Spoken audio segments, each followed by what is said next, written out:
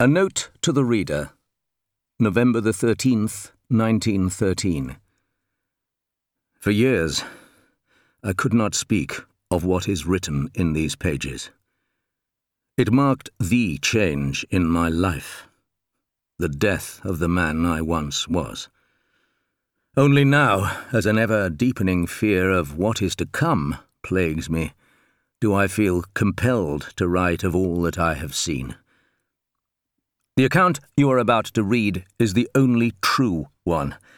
If you wish to corroborate my story, perhaps with any journal of repute from the time, you will find little, if nothing, of what transpired some 10 years ago. So strange was all that happened, many cannot even begin to comprehend it. Yet still I write this. Believe me or do not. Most think me a madman. On cold nights such as this, I often wish I were. Chapter 1. My Arrival, June the 17th, 1904. I embarked by train on a fine summer morning.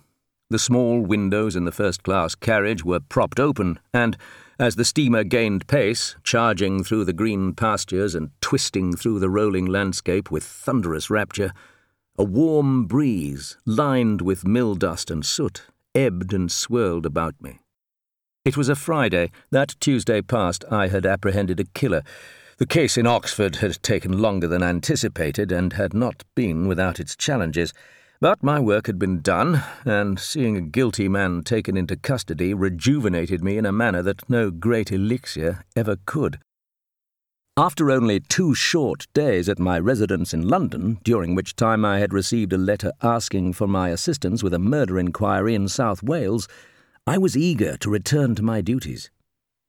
Hence my fine mood upon departing from Paddington, greeting the kindly conductor who inspected my ticket as though he were an old friend.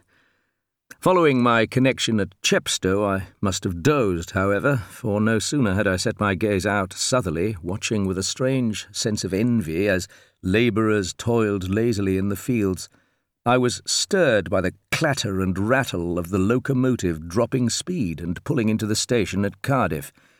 It had been little more than an hour and a half, and whilst the day remained fine, the crisp blue sky had dulled substantially.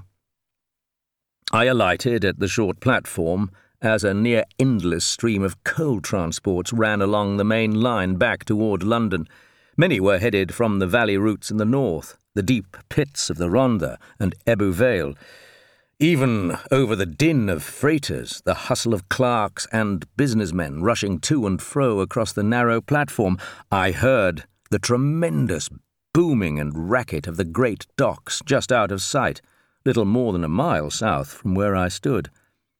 Above the grimy rows of terraced houses, compacted and sprawling outward towards the dockyards, I made out the black pillars and white clouds of steam, the dragon's breath of industry, the Goliaths that sailed across the Commonwealth from this mighty place. And a mighty place it was, for, stood there amidst the chaos of it all, one could not help but feel a little overcome. This was the furnace, the heartbeat of the greatest empire in the world.